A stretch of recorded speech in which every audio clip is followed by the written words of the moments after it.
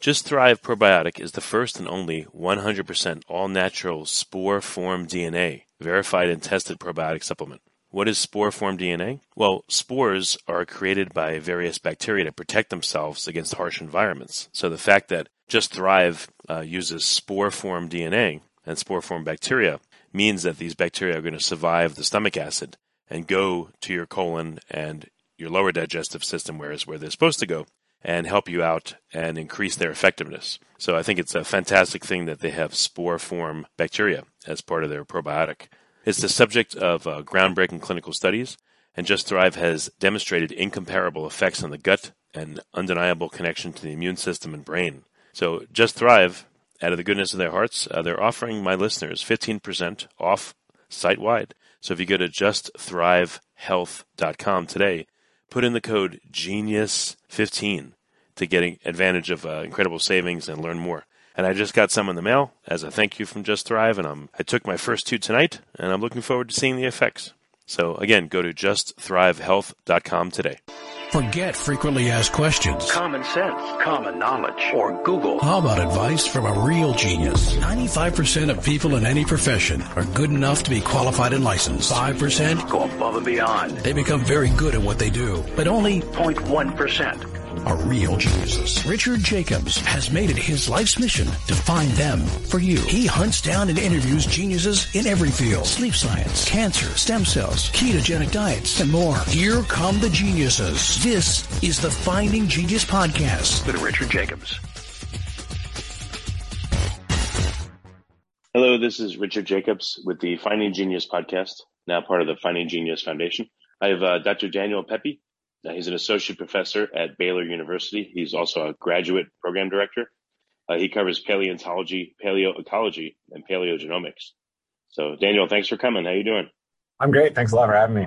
Yeah, no problem. Tell me about your research. What do you do? Well, my research is focused really on understanding how ancient terrestrial ecosystems respond to climate change in the past. So the kinds of questions that I'm interested in understanding are how do plants and animals change when climate change? How does environmental change influence the evolution of plants and animals? And then how do those plant and animal communities influence each other? And so it's really trying to understand what communities, terrestrial ecosystems, and terrestrial communities were like in the past and how they responded to climate change. And then we can then think about that information for understanding what's happening today and what might happen in the future. Oh, so what time periods in history seem to be particularly amenable to observing this? Yeah, so we can look through much of Earth history, actually. I focus on a few different periods of time in Earth history. So my specific area of expertise is studying fossil plants. And one of the things that's pretty cool about plants is that plants reflect the environment in which they grow in. And we all kind of know that intuitively. You know, it's like in hot, dry places, find more grasses. In cooler places, or maybe a different, if we think about like really warm and wet places, there are lots of trees. We have like sort of our tropical rainforests. And so the really nice thing about plants is that plants tell us a lot about the environment that they grow in. And we can actually use information that we know about modern plants to help reconstruct climate in the past. And so the time periods that I focus on specifically are the period of time just before and just after the dinosaurs went extinct. So the end of the Cretaceous and the Paleocene. And that's a window of time between about 70 million years ago and about 50 million years ago. And then another interval of time that I study is in the Miocene. So between about 15 and 20 million years ago. And that work that I do is in Eastern Africa. And that's focused on the time in which early apes were evolving. So the kinds of questions we ask there are trying to understand what was the environment like, what were plant communities like, and how did those influence the evolution of apes and eventually the evolution of our lineage of humans. And then I also work in the more recent time, in the last about 100,000 years, asking similar kinds of questions in East Africa, trying to understand how climate and environmental change influenced mammal communities, and humans are part of those mammal communities. One of these scenarios or time periods has held the greatest interesting set of observations for you. And what are they? Let's dive deeper into one of them. Yeah, that's a great question. I mean, there's each of them represents its own sort of very interesting set of questions. I think one of the ones that's particularly interesting, and I guess maybe particularly relevant to think to sort of us humans is the time period in the Miocene, and trying to understand, like, where did early apes live on the landscape and what did those landscapes look like? And there's a lot of ideas and a lot of hypotheses that have been presented, thoughts that maybe early apes evolved in forested environments, and those were the environments they thrived in. And the work that I've been doing for more than a decade has been trying to reconstruct those early ape landscapes, those plant communities, and figure out exactly where the early apes were on the landscape. And what our work has found is that there's a huge diversity of landscapes. We have everything from tropical rainforests to wooded grasslands. And so wooded grasslands are very open. There aren't very many trees. Obviously, tropical forest systems are really closed and really dense. There's interlocking branches that make a closed canopy. And what's really interesting is that these early apes are living in all of these different environments. And so that suggests that one of the things that may be kind of a hallmark of the ape and human lineage is the ability to live and adapt and thrive in multiple habitats. And that may be one of the reasons why apes have been so successful, and why eventually our lineage of humans ends up being so successful. And so, we have apes living in these super dense forests, but also living on much more open environments and being really successful in both of them. And that's a really cool and interesting result.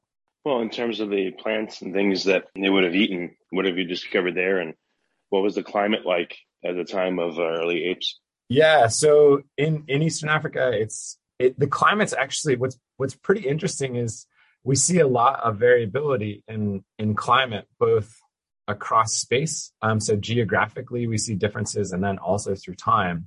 And so what we see is that it's very warm, as warm or warmer than it is today. And then in terms of like rainfall, the amount of rainfall per year, that's something that changes. And so some time periods, it's very, very wet, and there's, more than a couple meters of rainfall. And then other times it's much drier. So, much less than a meter of rainfall. And so those much more open environments that we see, those wooded grasslands, are time periods or places on the landscape that are much drier, that have really major differences in precipitation between the wet season and the dry season. Perhaps there's prolonged periods of time where it's very dry. And those intervals where that are forested, those are typically times when it's a lot wetter and there's a lot more rainfall, perhaps throughout the year, or in the wet season, it's raining a whole lot more. So we're seeing this like variability depending on where we are and depending on where we are in space, but also in time. And in terms of what the apes are living in, it really depended on the environment. And so, in the environments that are more open, it looks like they're probably, a lot of them are eating leaves, and maybe they're eating some of the leaves out on the edges of the branches. So there's fresh, new, little tasty leaves that are growing. In the more closed environments, they're probably eating some leaves and some bark and also some fruits. And so they're eating different diets depending on where they are and what the landscape looks like. So it sounds like, from what you're saying, climate is variable, I guess, as it always has been. Was the climate similar to it is today, again, that the early apes were exposed to? I know it depends on where they lived, but yeah, were they around long enough that you could see climate variation and how they were affected? And over what span of years would you need to look in order to see the trends maybe you're looking for?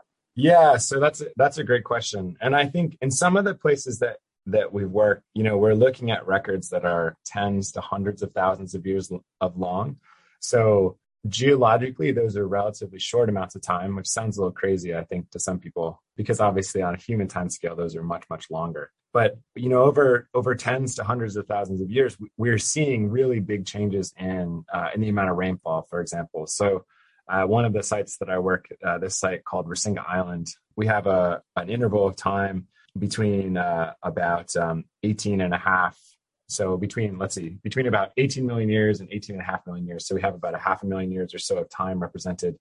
And so we start out at the oldest deposits, where we have a really dense tropical rainforest. Precipitation is maybe 2.5 to 3 meters of rainfall a year. Temperatures are 28 to 35 degrees Celsius, so really warm and really wet.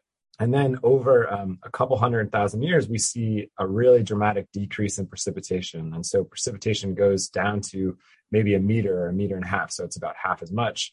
but temperature stays the same. And so temperature stays the same and rainfall is reduced by half. So we have much more amounts of evaporation. It's much drier. It probably actually physically feels hotter. We go from this forested system to this much more open environment. We've got evidence of ponds that are drying up periodically throughout the year, or even maybe drying up for long periods of time. And then over the next couple 100,000 years, we see a return to increased amounts of precipitation and returning back to forested environments. And so it's like this, over this 500,000 year window of time, we see really dramatic changes in the amount of rainfall and really dramatic changes in the plant communities. And what's really interesting is we have the same species of apes living through this entire time period. And so suggesting that these apes are actually adapting to these changes in precipitation, and probably because the changes in climate are over long enough time periods that the organisms are able to adapt to those changes. So as it's getting drier, they're changing their behaviors or they're changing their habitat preferences or their food preferences that allow them to be successful and allow them to adapt and continue to thrive despite the fact that the environment is changing. And so the sort of swing of going from wet to dry back to wet is over a long enough time period that the organisms living on the landscape are able to adapt and evolve in response to those climate changes. To give your body the important immune support it needs so you can feel your absolute best, get your gut in order with Just Thrive Probiotic. Very nice of them. They're offering 15% off for listeners all across their website. So go to justthrivehealth.com and put in the code GENIUS15. You can take advantage of incredible savings and learn more about their products. Well, if you look at just 1 year, I mean, the climate changes dramatically throughout the seasons. So sure, are these other long-term cycles a lot more dramatic? Or, I mean, do they happen over the span of many lifetimes? Like within a given lifetime, how much change would an ape or whatever experience, and how did it react to it? Sure. And so I think the one thing is we have to think about like the difference between climate and weather. And so, which is a nuanced difference, but it's an important difference, right? And so on any given year, depending on where you are, so I live in Central Texas, right? And so we see big changes in temperature and rainfall. The winter, it's close to or below freezing for part of the year. In the middle of the summer, it's incredibly hot, right? It's more than 40 degrees Celsius, more than 100 degrees Fahrenheit. And so just within 1 year, we see huge changes in temperature. We see big changes in rainfall. There's times when it rains a ton. There's times when it's super dry. And so we need to think about, so those are changes in weather, right? And then we need to think about things in terms of climate. And so when we think about climate, we're talking about many years together, or many decades, or many centuries, or in geologic time, we're talking about hundreds to thousands to tens of thousands to hundreds of thousands to millions of years, right? And so any one individual, so all of us that are living today, right, we're experiencing changes in climate, and we're experiencing those because they're manifest over many years. So the summers are getting warmer, the winters are getting warmer, and so we're experiencing those changes in climate. So I suspect that in these records I'm talking about in the Miocene, that some of these changes where these organisms were experiencing over their lifetime, maybe they live for 10 or 20 years. And so they're seeing over that period of time, they're seeing it's getting drier and drier and drier. And then over the entire lifetime of a single organism, maybe there's not this dramatic change in climate, like maybe precipitation only goes down a little bit, but over many generations, they're experiencing these really much more significant and much longer changes. So maybe, you're talking many, many generations over 1,000-year period of time. And many, many generations is a long enough period of time for an organism to adapt. Where in comparison to like what's happening right now, where temperatures are increasing pretty dramatically over really short periods of time, over decades, those are shorter than a lifespan. And so those are much more difficult to adapt to because you don't have that generational change to adapt, slow generational change to slowly adapt to changes in climate. Like that's what we're experiencing now, which is very different from the records we're talking about 20 million years ago. Well, what's the official metrics? How much has temperature gone up and over what time period? Yeah, so we're talking about globally, temperatures increased over the last century by about 1.5 degrees. And so different places on Earth have experienced those temperature changes in different ways. Some places have experienced really profound, much larger changes than that. And other places have experienced smaller changes.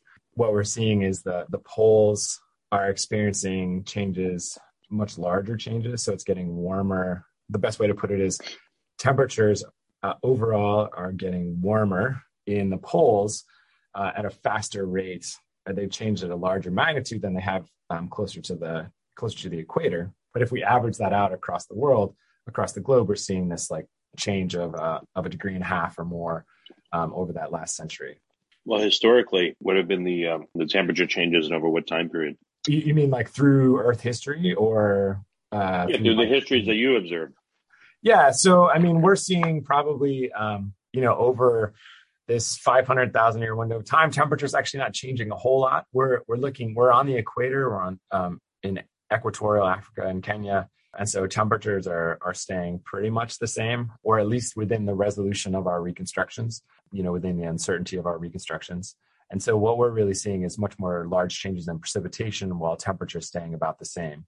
Oh, even over these millions of years of time periods? Yeah. So, I mean, you're talking, the thing that's hard to totally resolve is, the uncertainty of our estimates are maybe a couple of degrees. They're plus or minus 2 to plus or minus 5 degrees. And so there's probably small scale changes in temperature, but broadly speaking, temperatures are very warm and pretty similar through this window of time. When you have an organism, it lives locally somewhere. The weather would affect it, but the overall climate, it'll affect it or it'll not affect it. It'll just affect it in its own way locally where it's at. In other spots, sure, it could be very variable, but when you're looking to try to establish the climate in which, let's say, a population of apes lived, what are you looking for locally? And again, wouldn't that just constitute local weather? Like, how do you have the concept of weather versus climate all in the same, thought? And then the creature that lives there, again, is it climate that's driving their behavior or is it really weather? Yeah, I think that, so when we're looking at, so in my work, for example, what I can do is we collect from a single deposit, we'll collect hundreds of fossil leaves and look at the size and the shape of those leaves.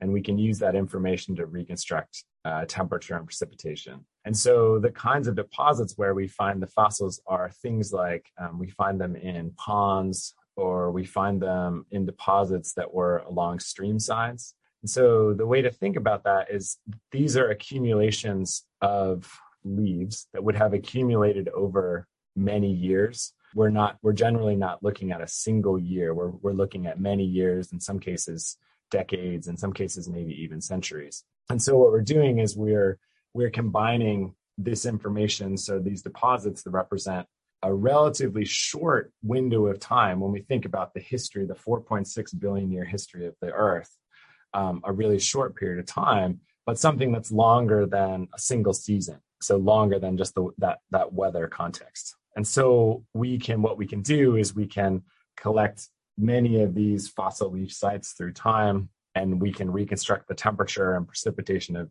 of each individual site. And then we can look at them. So we can go from oldest to youngest and make reconstructions through time. And we're reconstructing that local climate. And then what we can do is compare that information to other sites of the same age to start understanding patterns of regional climate. And ultimately, if we can compare it to other records on land and in the ocean, we can start to reconstruct what global climate looked like. If anyone makes a claim about climate at any particular time, how many sites over the world would they need for it to be statistically robust? Yeah, 7 sites, 10 sites, and where? And does anyone do that? Or do they just say like, oh, we found these things in, Southern Africa, and therefore we extrapolated to mean the climate must have been this? Yeah, so what we can do is, so we can say, if we just take our information, as I'm saying, that the example I was giving you from Rasinga Island, that tells us about a specific location. So we're talking about, a relatively geographically restricted place. And so then the next step is, okay, now we can compare information from here to other places in Eastern Africa. And so, we have a record of 12 different sites that span a similar interval of time, and they're geographically spread over a few thousand kilometers. So now we're starting to talk about regional patterns. And then we can then compare those records to other similar age records in other parts of the world to then start talking about much broader patterns. And so it really depends on the kind of question you're asking, and it depends on the context of the place that you're working. So if we can tell you about, one location, and then we can start comparing to other sites to start thinking about more regional patterns, and then comparing multiple big regional pattern, like information from different regions, to start talking about more global patterns of change. And that's the kind of stuff that people are doing in different time periods all over the world. I mean, is there a consensus about certain time periods, or other time periods particularly hard to study? Like, what's been observed when you look at the record of climate? Yeah, and so there's definitely the Earth history is really long. So there are some time periods where we know a whole lot more about than others. I mean, depending on the kinds of records that we're looking at. So, one of the things that we can do if we think about reconstructing climate, for example, if we think about the recent records, so let's say the last 100 years, we actually have physical measurements. We have measurements from thermometers, like in the oceans, on land, right? And so in that case, we actually have like physical measurements of those. As we get further back in time, we need to use other ways of reconstructing climate. And so in that case, we use things that are called proxies. And so proxies are what we can do with a proxy is we can understand the relationship between something and climate, and we can use that to reconstruct what climate was like in the past. And so as we go further back in time, we have different proxies that we can use. And so more recent records, there are many different proxies. We can use things like tree rings. We can use ice cores, for example. And so in the case of like ice cores, we can scientists actually literally can measure things like bubbles of air that were trapped in glaciers back through Earth history. And then as we get further back in time, where we out to time periods that are further back in time than the oldest glaciers that we have on Earth, we have to use other proxies. And so then we can use things like fossil leaves I'm talking about, or things from fossil soils, or we can use fossils from oceans. And so as you get further back in time, depending on the geologic record, you have more or less information for different periods of time. So that's a very long way of saying we really understand a lot about the more recent history, the sort of last million years or last few million years of Earth history. And then as we go further back in time, we have a less complete picture. So in some time periods, we know a lot about certain areas on land, or we know a lot about the oceans. And so what we try to do is look at as many places on Earth as we can to then reconstruct global patterns. And so this window of time that I'm talking about, like 15 to 20 million years ago, we have good records on multiple continents. We have really good records from ocean cores. And so we know a lot about what climate was like, what CO2 was like during this time period. What period of Earth's history is the least known about? Is there a lot of it that's just blank? Yeah, so as you get further back in time, there becomes less of a record. And so in particular, like the early history of the Earth, this time period, the Precambrian, we know probably the least about, because they're the least, I guess you could say, the fewest geologic deposits that have been preserved. So if you think about, one of the things that's really interesting when you think about the Earth history is that because the way that like plate tectonics work, right, we have, if you think about, for example, the Atlantic Ocean. So the Atlantic Ocean is getting bigger. There's the mid-ocean ridge, and it's spreading. And so it's creating new continental or new oceanic crust is being created all the time. But because the Earth is a globe, if the crust is expanding someplace, it actually has to be subducting or going down into the Earth, into the mantle. So the ring of fire around the Pacific Ocean, we're having what's called subduction. So oceanic crust is sinking under North America and South America. It's sinking under Asia. And so while the Atlantic Ocean is getting bigger, the Pacific Ocean is getting smaller.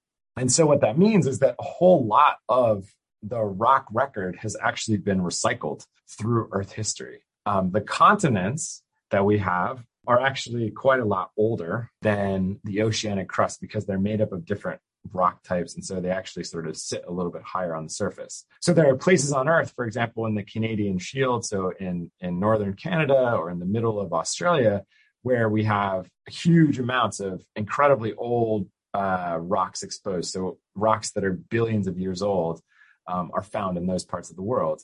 And so what that means is that we have this like discontinuous record through Earth history, because a lot of the rock record has actually been recycled.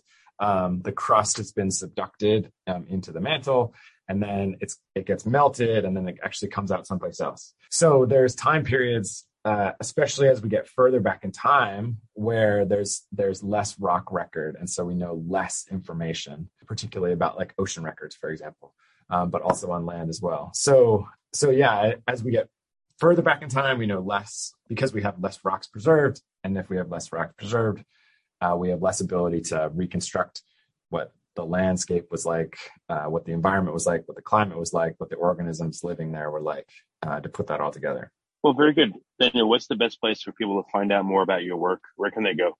Yeah, so you can go to my website. My website is www.danielpepe.com. I'm also on Twitter at Dan Pepe. Probably the two best places. Okay, very good. Well, Daniel, thank you for coming on the podcast. I really appreciate it.